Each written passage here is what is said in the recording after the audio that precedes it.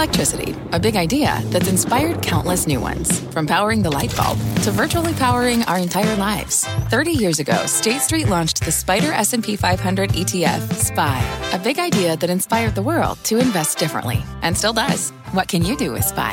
Before investing, consider the fund's investment objectives, risks, charges, and expenses. Visit ssga.com for a prospectus containing this and other information. Read it carefully before investing. SPY is subject to risks similar to those of stocks. All ETFs are subject to risk, including possible loss of principal. Alps Distributors, Inc. Distributor. You're listening to The Exchange. Here's today's show. Hi, everybody, and welcome to The Exchange. I'm Kelly Evans, and here's what's ahead this hour. Elon Musk once again in hot water over his tweets, and his own company is back in damage control to reassure advertisers. But Musk has insisted he doesn't care what others think. VC Sam Lessin says there's only one thing that would change that. He tells us what that is ahead. Plus, has the Fed won the inflation fight but lost the recession battle? Our guest says yes, well, one does, but the other one says no. We'll have that debate momentarily. And China's cheap retail apps. They're playing by different rules, and they're gaining market share from U.S. brands. We'll look at the names most at risk and the ones actually benefiting from them. But first, let's get today's markets with Dom Chu. A bit of a mixed bag, Dom. It is a mixed bag, but the gains that we're seeing is modest overall for the S&P. But believe it or not, if we stay green for the S&P, it would be 4 straight days worth of gains. So the bulls are probably holding on to that right now. But the Dow Industrial is currently down 25 points, just about flat on the session. Just currently down 34,921. The S&P 500, 4511, up 3 points. And again, for perspective, we were up roughly 5 points at the highs, down 9 points at the lows. That gives you an idea of the trading range so far today. The NASDAQ composite up 7 points. Again, flat on the session so far. But it's been an eventful week, especially when it comes to interest rates. If you take a look at the 10-year benchmark note yield, currently, again, just a little above 4.44%. We've seen a massive pullback that we've seen in rates since those kind of mid to third week of October highs. Remember, 5.02 was the cycle high so far. To put it in other terms, dollar terms, for those who use ETFs to take bond exposure, the price of the iShares 20-plus year long-term Treasury bond ETF, the TLT, is currently at $90.09, up 0.5% today. From the October 23rd lows up until here, you're talking about this ETF gaining 10% in value just since October 23rd. So again, dollar amounts instead of rates if you tend to look at it that way. And if you're looking for the stocks that have done the heavy lifting so far in this rally, it wasn't that long ago that we talked about the Magnificent Seven really selling off from some of the highs. Well, they've come back in full force on a month-to-date basis. NVIDIA, Apple, Microsoft, among the biggest gainers just so far this month alone. So, Kelly, if you're looking for that kind of muscle memory, investors, when they see a discount on any of these mega cap tech names, they seem to still step back in there.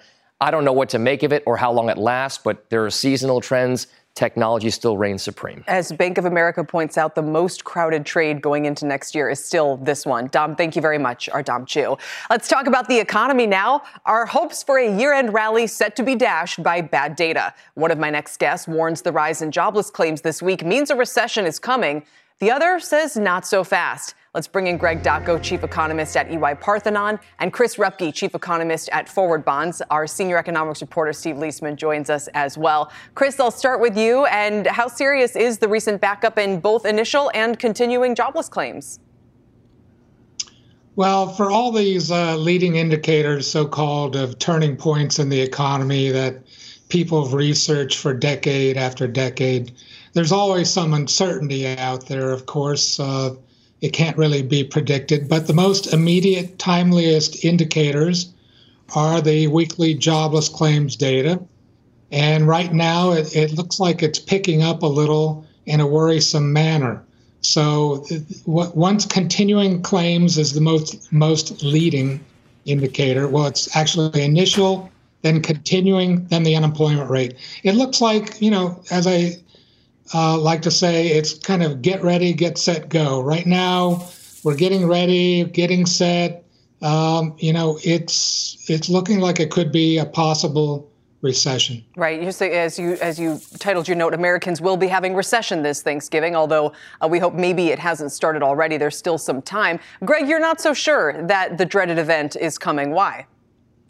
Well, I think it's clear that we're seeing a slowdown in economic activity. And I think Chris is absolutely right to point out the labor market. The labor market has been really the key pillar in terms of economic activity. We are seeing a softening in terms of employment growth, but that softening is not as pronounced as we would start to worry about. The key question going into 2024 is how pronounced that slowdown will be. If it's a controlled slowdown where the value of talent remains elevated and business leaders continue to preserve talent to navigate this uncertainty, then we won't see a recession. If instead morale seems to shift and we start to see more pronounced layoffs, then that's going to impact income, and that will directly affect consumer spending, which has been quite resilient up until now. Steve, I keep thinking about our discussion with Claudia Sahm and her line towards the end of that interview where she said that the reason why she based her little recession metric off the unemployment rate is that once it starts to rise, it usually keeps going. So right now, this half-point rise doesn't feel to anyone like the end of the world, except for the fact that it usually keeps going, and that, would seem to be the most likely case now. Yeah, Kelly, that's the question with an awful lot of data. One thing I've been watching closely are the delinquency data, a lot of which has gotten back to risen to the pre-pandemic highs, and you don't know where it stops. Look, I came on this show mostly to listen, Kelly. I was hoping that between Chris and Greg, I was going to know which way to lean. Most of this past year, I haven't been in the recession camp, and it's been the right call. But what's gotten me more nervous, actually, is the rise in interest rates and knowing that consumers are really feeling this and businesses are going to feel it. I think one thing that was not mentioned as being very critical to the outcome is the extent to which rates remain high and companies have to refinance their low pandemic era debt into those higher rates. If the Fed can ease back just in time before we hit some of those refinancing cliffs, I think we might avoid it. But if a lot of companies have to refinance and consumers as well into those higher rates, then I think we risk a potential recession. Chris, that was the argument we were getting into with Bill Lee a little bit yesterday, because he wants the Fed to really wait until they're sure inflation is coming down before they pivot. Whereas I was kind of arguing, and Steve is making the point here as well, that if you want to save a harder landing, you kind of have to act quickly and before you really see the weakness in the economy showing up. What do you think the Fed, if anything, could do right now, Chris, to keep us from going into recession? Well, they can't do a whole lot. I think a lot of times Fed officials over the years have felt the need to slash interest rates very quickly, get them down very fast. I think over time we've learned that that's kind of a mistake. Usually when we go into a recession, companies aren't looking to borrow. They don't care how fast the Fed is going to lower interest rates. I think it's a mistake. I think they should cut rates if they're going to, just very gradually. And at the moment, of course, they still have one more rate hike up on the board for this year. I have to admit, I was kind of shocked that all of a sudden we get a 0.2% core CPI reading after 2 months of 0.3%, and all of a sudden people think the Fed's done. And in Europe, they're looking for 100 basis points of rate cuts in Europe. I mean, I don't know how this got going all this week. But isn't it exactly it's not, listen, to be honest, I don't think anyone's responding to the CPI as if that 1 month changed things. It just opens the door. It's all the people concerned that the business cycle is turning and we could go into a hard landing. See the CPI as a way of saying, okay, it's now giving the central banks room to do what we think the economy is going to force them to do, don't you think? I still think. Oh, sorry, Chris, go ahead. I think they're going to be fairly cautious here. I think they made a mistake by, waiting too long to raise interest rates. They had a target of trying to return the unemployment rate all the way back down. For inflation here, I think they really need to be cautious as well. It's going to be very difficult for them to get inflation down to exactly 2.0. Right. Maybe it's 3.0, but I think they should be cautious here in cutting rates. Greg? I actually think the outlook for inflation is actually quite optimistic. I think we're running faster than what the Fed was expecting in terms of disinflation, and we will likely continue to do so. I wouldn't be surprised that the Fed's preferred gauge, the PCE index or the core PCE, are close to 2.5 or a little bit lower in the first quarter of next year as we continue to see this downward pressure from easing demand for goods and services, as we continue to see this pressure on profit margins, as we saw in the PPI data, easing wage growth. Those are all very strong fundamentals in terms of inflationary dynamics. I think the Fed will start to talk about a pivot early next year. It won't implement that pivot until the second quarter of next year, but it is going to consider easing monetary policy. We'll talk about policy recalibration, really, to essentially provide a little bit more stimulus to economic activity. So that's where the positive growth story can come from. I find it interesting and very emblematic, Greg, that you're more bullish on the economy but dovish on inflation, and Chris is more bearish on the economy but hawkish on inflation. So, Steve, give us a quick last word here. You know, I kind of agree with both sides in this. I think Chris is right that the market went overboard in terms of its extrapolation from this 1 month number. The data just doesn't behave in a linear fashion the way the market is going to want it to. There's going to be ups and downs along the way. It's going to be, there are going to be challenges to this notion of the Fed being done. I've had a chance to talk to 2 Fed officials over the last 2 days, and neither is willing to give it up just yet because they need to see more data. At the same time, I think Greg is probably right that come the January or February, the Fed's going to have a talking with the market and say, okay, if we're done here and the data's been well behaved, here's the next phase. And that next phase is going to include some cuts. And there could be 2 reasons for those cuts, Kelly, as you and I have discussed. One is because if the Fed does not cut and inflation comes down, it will become relatively tighter. But a second reason will be the Fed doesn't have to remain quite as tight as it's been in order to tamp down inflation. Yeah, and I'll leave it with what Bank of America's Michael Hartnett said, which is that the move from 5 to 4 on rates feels pretty bullish, but from 4 to 3% would probably be more of a dovish outcome. For now, we're at 444, so we've got some time to discuss. Greg Dacko, Chris Rupke, Steve Leisman, thank you all very much today. We appreciate it. Speaking of yields, the 10-year has been dropping quickly, falling below 4.4% earlier today, compared with over 5% just a month ago. As for where rates go next, Bridgewater's Ray Dalio addressed the tug of war between Treasury supply and demand on Squawk Box earlier today. I think the rate structure is going to be staying at its level, perhaps slightly less, but there's a range of uncertainty around that having to do with the supply-demand question. We're now at a period of time where the supply of bonds to be sold will be start hitting the market. Well, my next guest says the November rally in stocks has simply been the flip side of those falling rates. So can stocks keep moving higher from here? Joining me now is David Bahnsen, CIO of the Bahnsen Group. David, it's good to see you again. What's your overall sense of things, both responding to that bull-bear debate we just had and this tug of war between stocks and rates? Well, I was listening carefully to that bull-bear debate, particularly on inflation, Kelly. I simply believe that the inflation rate has a 2 handle now. And I do not understand why more people are not talking about the difference between the CPI read on shelter versus every market read on shelter that we have. About 10 different surveys that show rent growth is really around 0%, and CPI saying it's 7%. But that's 34% of CPI. So we can all do the math.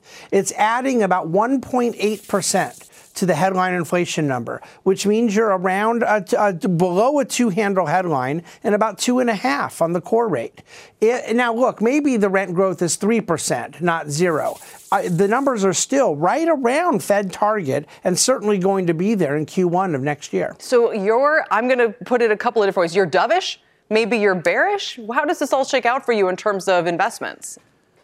Yeah, so it's a great question because I don't believe the inflation debate lends itself to an easy either bullish or bearish. I mean, as far as dovishness with Fed policy, I hate dovishness because I don't like over accommodation. 0 interest rate policy is something I hope we never see again. It's highly distortive and it inevitably leads to a boom that follows with a bust. What I do believe is that we have weak economic growth, and we've had it for 15 years, and that I don't think there's any real significant pro-growth boom coming on, which requires investors to be more diligent, not begging for PE ratios to go higher, begging for some 50 times earnings company to go to 80 times earnings, but rather good organic cash flow growth. And that's why I think boring dividend growth investors like us are doing so well in this environment. It's a very good period for fundamentals. A lot of the stocks you like have yields of 4 to 5%. We're talking about Leondell Basel, apologies for the pronunciation there, Kenvue even.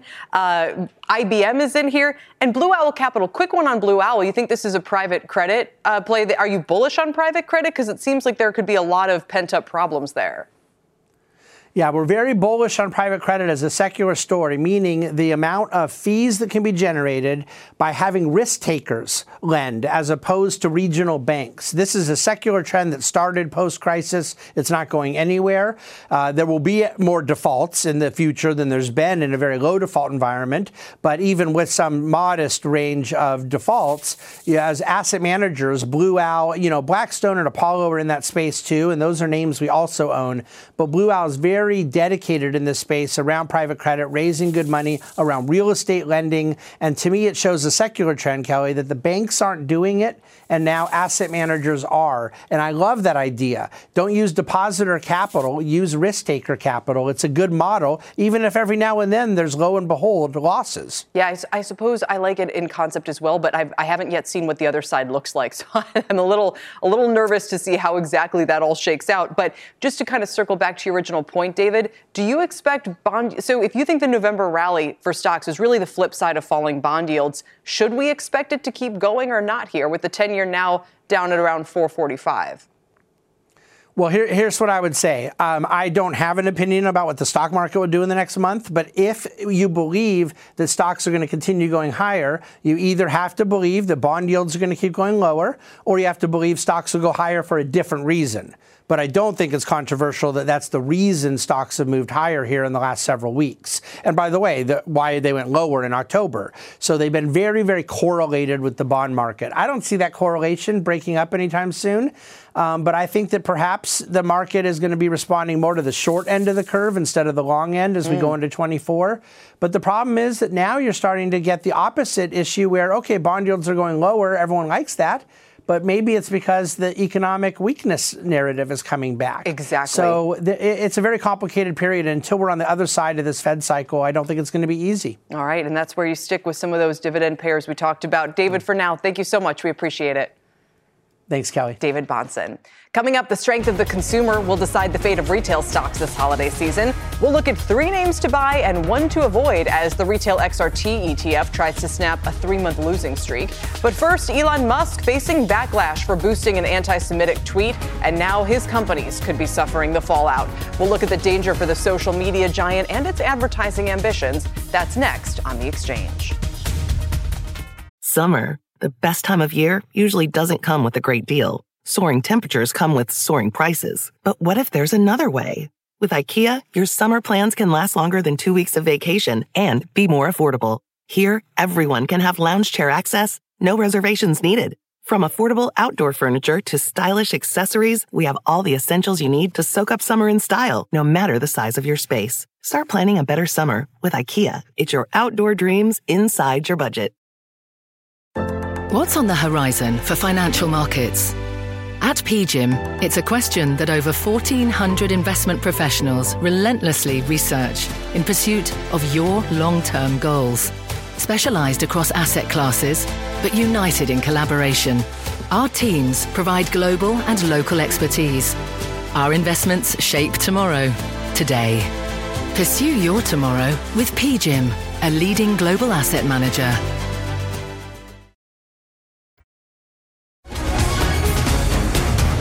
Welcome back. IBM announcing it has pulled advertising from X or Twitter after one of its ads ran next to content praising Adolf Hitler and Nazis. The move comes a day after X owner and Tesla CEO Elon Musk amplified a tweet about an anti-Semitic conspiracy theory. And this isn't the first time Musk has found himself in hot water over anti-Semitic content. But he told our David Faber back in May, "I'll say what I want to say, and if we lose money, so be it." X, for its part, says it has taken steps to improve its brand safety and suitability controls on the platform.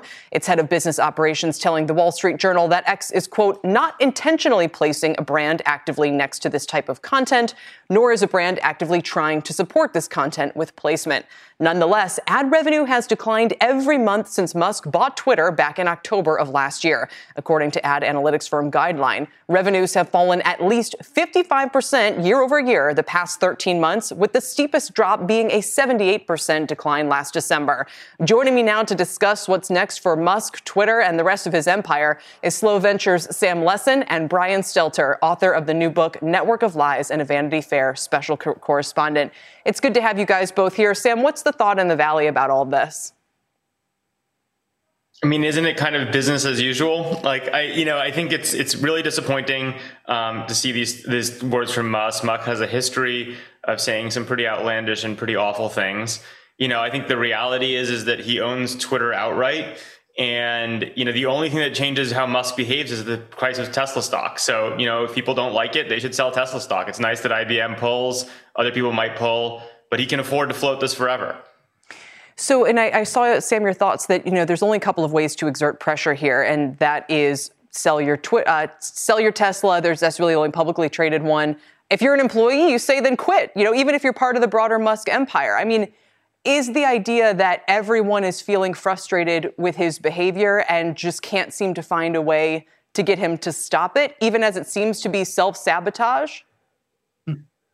Yeah, I mean, the way I think about it is I actually am a huge freedom of speech believer. And I think a lot of the principles that Musk, kind of bought Twitter on, being like, this should be an open, free forum. People should say what they believe. I'm with him on all of that. I mean, part of what's frustrating about Musk is he's not totally wrong about everything.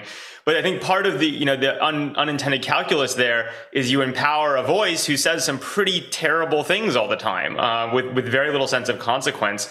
It's good that he's so rich and powerful that he can't be swayed. It's bad that he's so rich and powerful that really nothing is going to affect how he then chooses to speak himself, other than, one, doing what public market people can do, which is don't own Tesla, right? That's the only thing he cares about that matters financially. Or two, if you are an employee, that used to be that Musk is not known as a great employer, but he had the coolest companies to work on. If you want to be in space, you work at SpaceX. If you want to work on electric cars, you worked at Tesla, no matter what, because that's where the mission was. But the world is changing.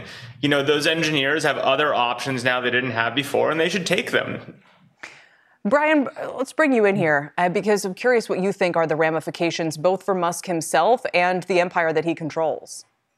It's death by 1,000 cuts, at least reputational death by 1,000 cuts. If you weren't horrified by the last thing, you're going to be horrified by the next thing. That's the reality for Musk now in the court of public opinion. But he seems to only care what his far-right friends on X think. He doesn't seem to care about that wider audience. I think your banner a moment ago asked an interesting question. It says it right now. Can this platform ensure brand safety? And the answer is clearly no, absolutely not. And I think that has to be internalized still by some of these companies. Yes, IBM's pulled. My reporting indicates some other companies are reevaluating those advertising decisions. But you know what? A lot of people, a lot of companies are still posting. They're still providing free raw content for Elon Musk. And it was interesting today when the European Commission came out and said, we're advising folks not to be advertising right now. We're pushing in a different direction. What was X's response? Hey, looks like your accounts are still posting on X. So I think that is the point of tension here, among others. How important a platform is Twitter or X still, Brian? I mean, it's for all of the disruptors and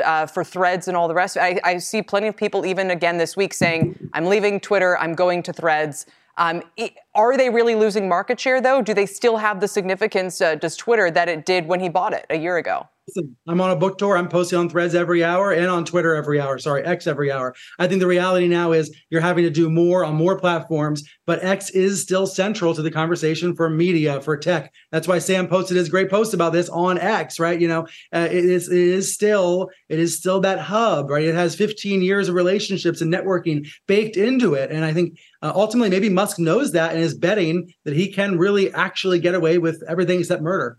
Sam, what are your thoughts on the long-term importance? Again, as I know, you were very bullish on Threads when it first started, and it's still out there. People are still engaging on it. I see updates, as Brian said, he's kind of on both of them these days. But has the lack of advertising changed the significance of of Twitter as a platform? What do you think?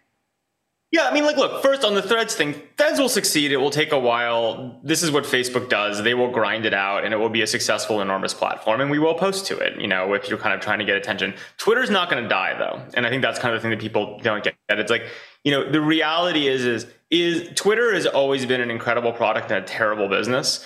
And I think with Musk owning it, it will continue to be an incredibly sticky product, one that is actually harder to kill than people even realized, and a terrible business. And so, I think that's fine for someone of his wealth to just support forever. The people who, were silly enough to buy the debt are going to watch the value go down and down and down and down and down. And eventually, maybe if he makes it crazy enough, the debt will be super cheap and he can just buy it back. And it's his personal global thing. I think Twitter is good, and I think it's an important platform. It's just a terrible business. Yeah, as you say, hard to kill. That's been true over the past year, despite his best efforts sometimes. Gentlemen, thank you both, Sam Lessin and Brian Stelter. We appreciate it. Coming up, we're less than 36 hours away from the Las Vegas Grand Prix. We'll get a live report from the Strip ahead of this weekend's big race as Vegas tries to make the transition from Sin City to Sports City. That's all ahead. As we go to break, here's a glance at markets. With the Dow trying to turn positive again, it's down 10 points. The S&P's up 6, the Nasdaq's up 18. The 10-year yield is 4.43. We're back in a moment. Welcome to the Canva guided meditation for stress at work. Impending deadline? Generate Canva presentations in seconds. So fast. Brainstorm got too big? Ooh. Summarize with AI in a click. Writer's block? Release with Canva Magic Write. Magical. Stress less and save time at canva.com. Designed for work.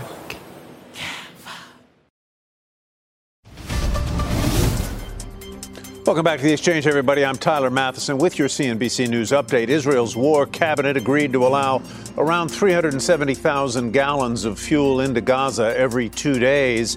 U.S. and Israeli officials announced the policy today as the region faces shortages that are threatening aid deliveries and communication and the delivery of medical services. U.S. officials said the fuel will go to UN aid trucks and needs like desalination of water, sewage pumping, and hospitals. Some of the fuel will also power generators for telecommunications companies. The U.S. and the Philippines signed a landmark deal today, allowing Washington to export nuclear materials and technology to Manila. Philippines President Ferdinand Marcos Jr. said nuclear energy could become part of the country's energy profile by 2032. Congressional approval still needed for that deal to go through. Meanwhile, a 6.7 magnitude earthquake rocked the southern tip of the country. Social media videos show pools sloshing and ceilings falling in malls, prompting temporary closures. At least one person reportedly killed. Authorities say dozens were injured on the tip of the Philippines. Kelly, back to you. See you in a little bit. All right, Tyler, thanks. Coming up, we're wrapping up a big retail earnings week with a special edition of 3 Buys into Bail. And speaking of retail, check out shares of Gap, which are soaring, up 30% and on pace for their best day ever. Now, again, we're talking about a $17 stock, but still, sales at Old Navy offset some weakness at Banana Republic and even Athleta. Interesting change there. The company reaffirming full-year guidance, still expects holiday quarter sales to be flat to slightly negative. That's how sentiment is in this market, that they are that relieved with Gap's forecast. We'll take a closer look at 4 more retailers after the break.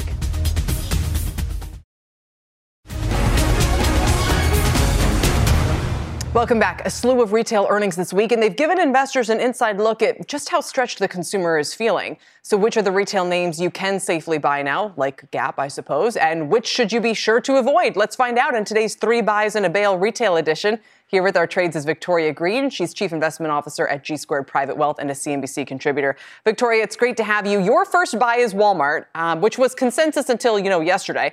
The shares are pretty flat today after that 8% drop on their cautious consumer outlook. They did beat on the top and bottom lines, strong grocery and e-commerce driving that. So you say stick with it?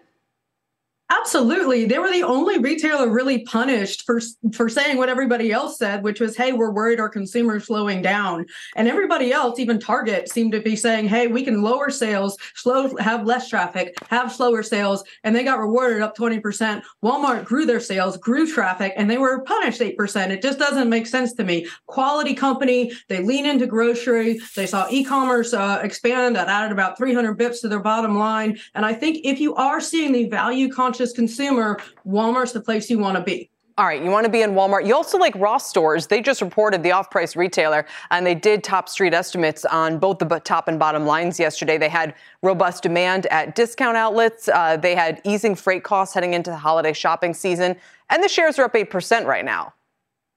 Yeah, Ross is definitely one that I would hold or buy because, again, it's about the value they're providing their customers and their ability to grow their top line. They expanded margins. They grew EPS. They still have a very conservative guidance and outlook. And it actually seemed, if you read through management commentary, they're saying, hey, we're going to keep that guidance 1% to 2% sales growth for Q4. But if they do what they did in Q3, that could be up 5%. And their EPS growth, regardless, they range it from 1.52 to 1.61. That's still about 30 cents growth over what they saw in Q3. I like a company that's growing. And again, it's value oriented. They saw a little bit lower ticket prices, but people were putting more items in the basket. So we're seeing their consumer look to them for value. And so if you're squeezed again, and you're looking for clothing, you might be looking more to Ross than you would to say Target or TJ Maxx. All right. Your third buy is everyone's favorite. So, I got to find some holes to poke in this story, even as I have another order on its way to my house right now. Costco, they don't report Q1 until mid-December, but they did hit a new 52-week high earlier this week, even as Walmart was down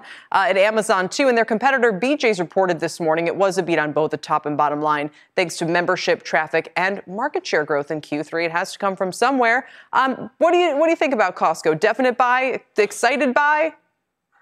Excited by. Okay, I do have to, full disclaimer, I am also a Costco lover and a Costco member, but they just have a cult following and they have 130 members and they're cracking down on those members. I don't know if you've been there recently or not, but they're actually checking the picture on the card. Mm-hmm. That could drive further and further membership gains, which is a solid out to their bottom line, about $4.2 billion a year in membership revenues, and their store traffic has continued to grow. I think, again, on the value theme, if you're seeing shoppers load up for the holidays, buying food, buying wine, they've got great grocery selections. They're going to see more and more traffic go there. And that would be potentially pulling from, say, a Target or a Kroger as you're looking for those value deals at Costco, those bulk deals to feed your family over the holidays. Yes, October sales were a little bit slower. I think their same-store sales and traffic was up only about 2% versus the 4 to 5% they've been doing earlier this year. But I think they can still have same-store sales growth and justify their premium multiple. Absolutely. I always thought it would be a cool thing to do as a household, Victoria. We can't buy single stocks with another one.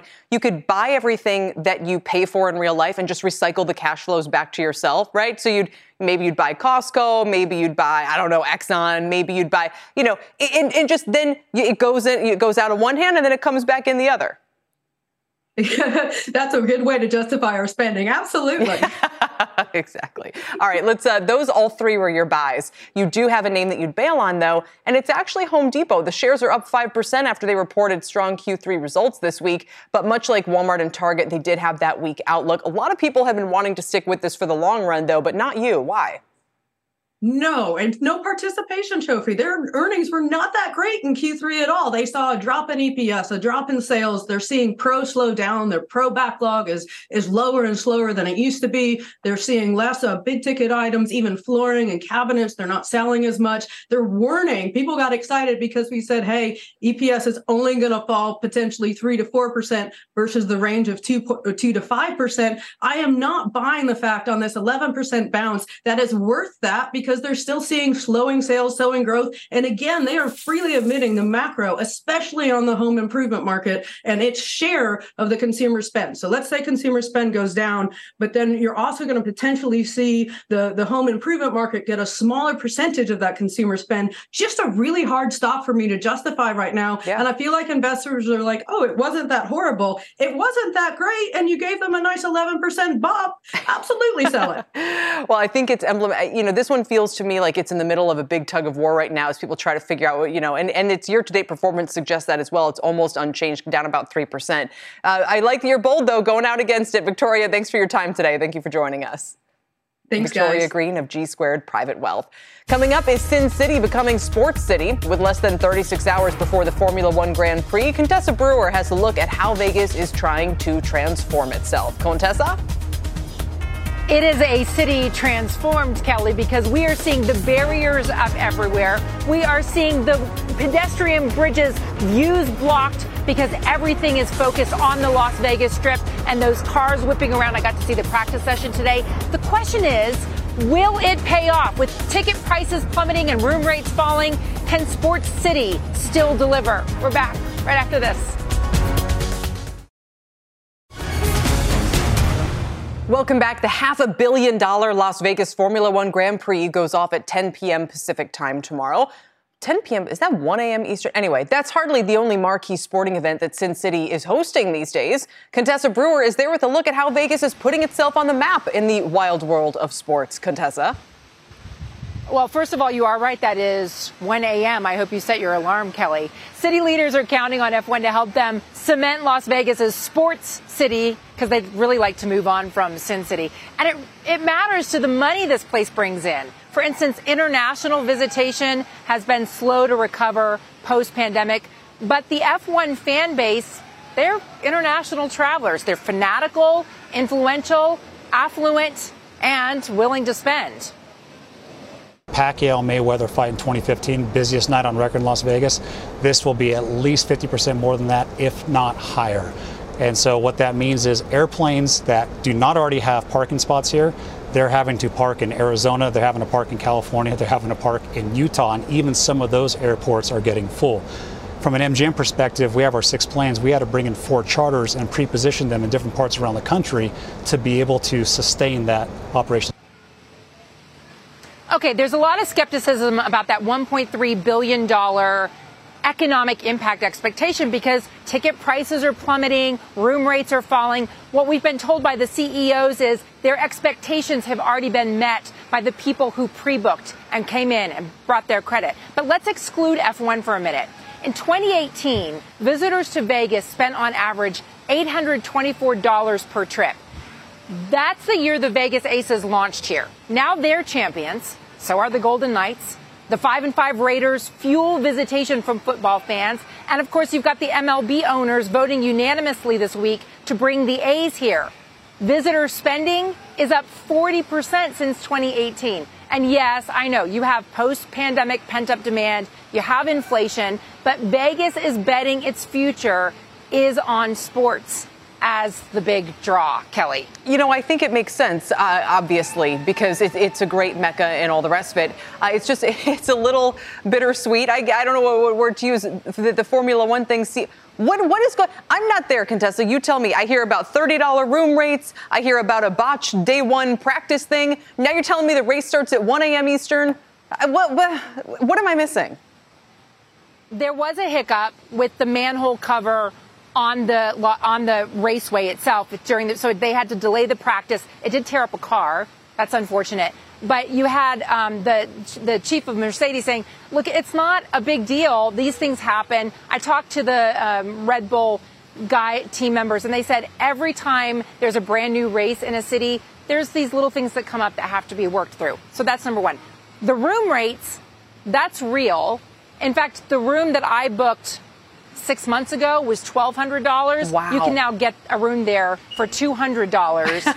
That's a real thing. But what I've been told is that, yeah, we had the F1 crowd come in and book, and now we got to fill the rest of those rooms, a couple 100,000 visitors who may have been scared off by thinking it's F1 weekend. True. And we're not going to be able to afford everything, and so they didn't book. The one other now dynamic. So again, the husband, as you know, is a Raiders fan. So I've been following their move to Vegas and watching how the stands are often filled with more visitors from the away team than the home team because to visitors it's a fun trip. Hey, let's go to Vegas, cheer out, catch the game. Yeah. But how is that dynamic going to evolve? Do they ultimately need to draw bigger home crowds to make the sporting franchises there a big success?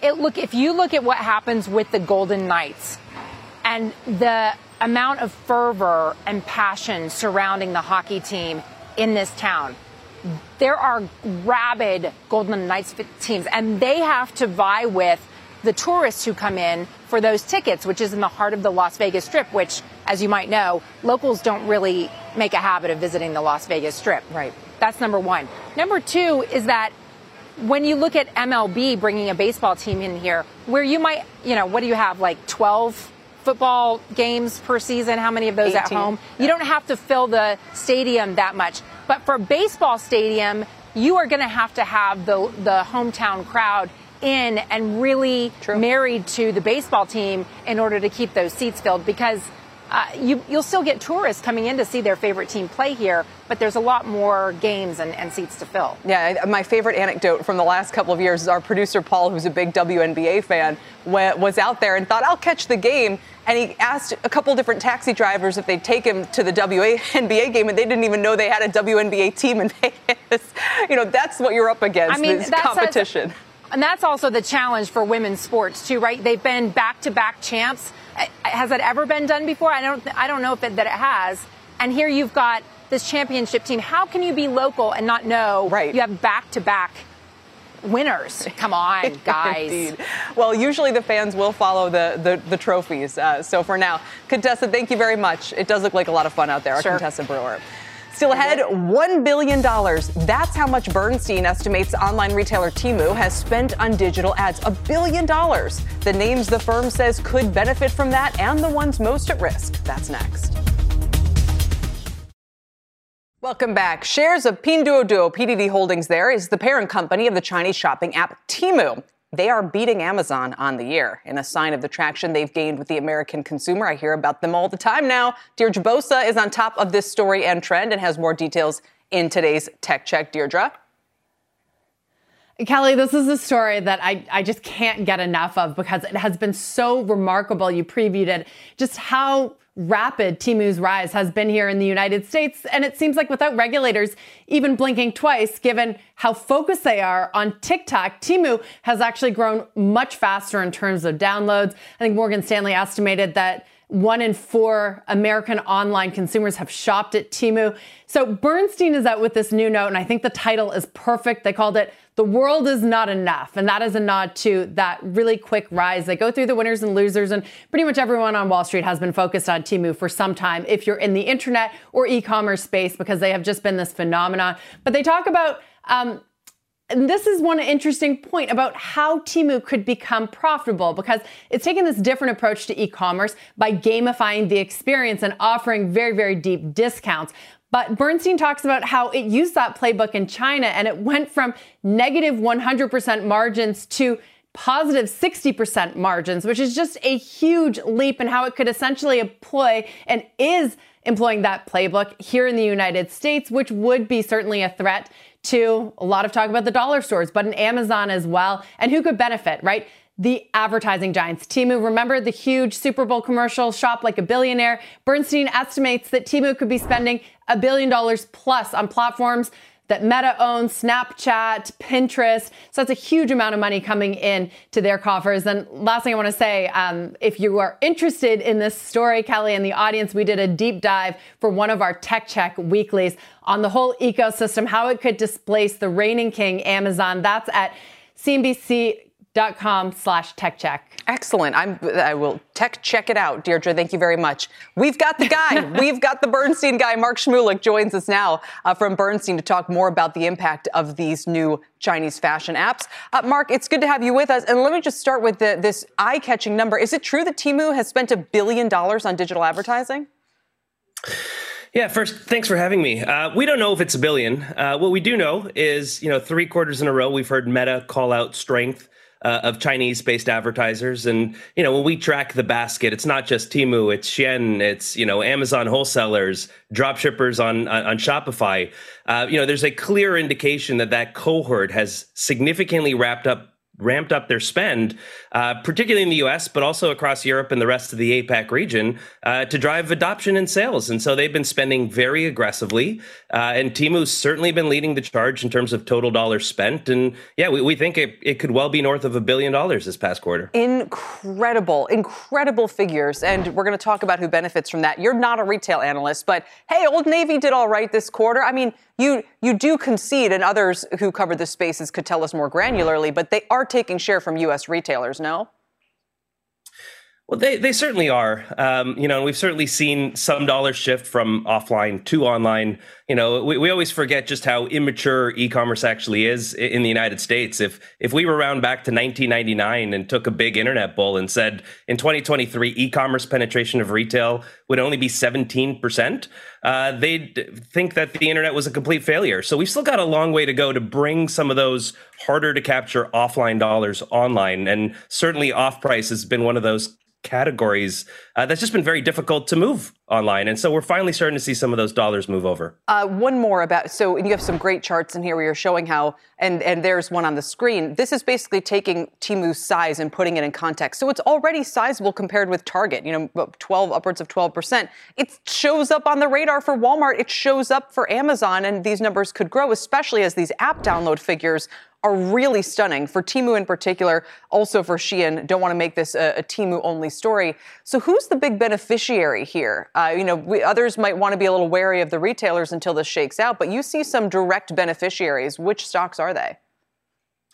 Yeah, I think the digital advertising cohort feels like a clear winner. I get a lot of questions on, is there a cliff? Because remember, we went through this a couple years ago, when TikTok was growing off the back of the incumbency platforms. I think there's a real difference here that I don't think there is necessarily the same cliff we saw with a social media name.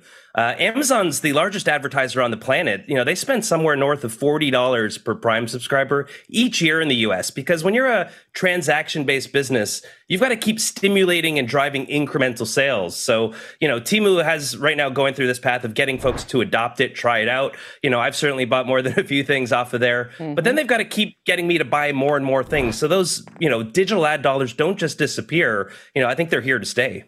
And just quoting now Bank of America, they think Kohl's, Gap could be at risk here for more directly as you're talking about the potential advertising beneficiaries. One interesting point to mention as we look at PDD itself is that you think people were assigning Temu a negative market value just a few months ago, and the quote-unquote good news is that's now moved up to zero. How is that possible? I think it's one of those things where when you innovate quietly in the side, and I've certainly seen it with some of my own names, when you're kind of investing in kind of disruption in the next big thing, there's a lot of dollars that were going into customer adoption. And I think we're now starting to see some data trickle out that, there actually is traction here. This isn't Wish 2.0. This may well stick around for quite a while. And we ran some numbers in this note that we published that says, on a contribution margin basis, excluding that acquisition cost, they're already profitable or break even in the United States. And so this is no longer, kind of a cash burn exercise. There certainly feels like there's something substantial potentially at the end of this thing. Yeah, it's so interesting. You could be doing about $15 billion this year in gross merchandise volume. They are on the scene. We'll talk a lot more about it going forward. For now, Mark, thanks for joining us. We appreciate it today. Thanks for having me. Mark Shmulik with Bernstein. That does it for The Exchange. You've been listening to The Exchange. Make sure you're subscribed to get each episode every day. Same time, same place. This podcast is supported by FedEx. Dear small and medium businesses, no one wants happy customers more than you do. That's why FedEx offers you picture proof of delivery, packageless and paperless returns, as well as weekend home delivery to 98% of the U.S. on Saturday and 50% on Sunday. See the FedEx service guide for delivery information. FedEx Ground service is also faster to more locations than UPS Ground. See what FedEx can do for your business. Absolutely, positively FedEx.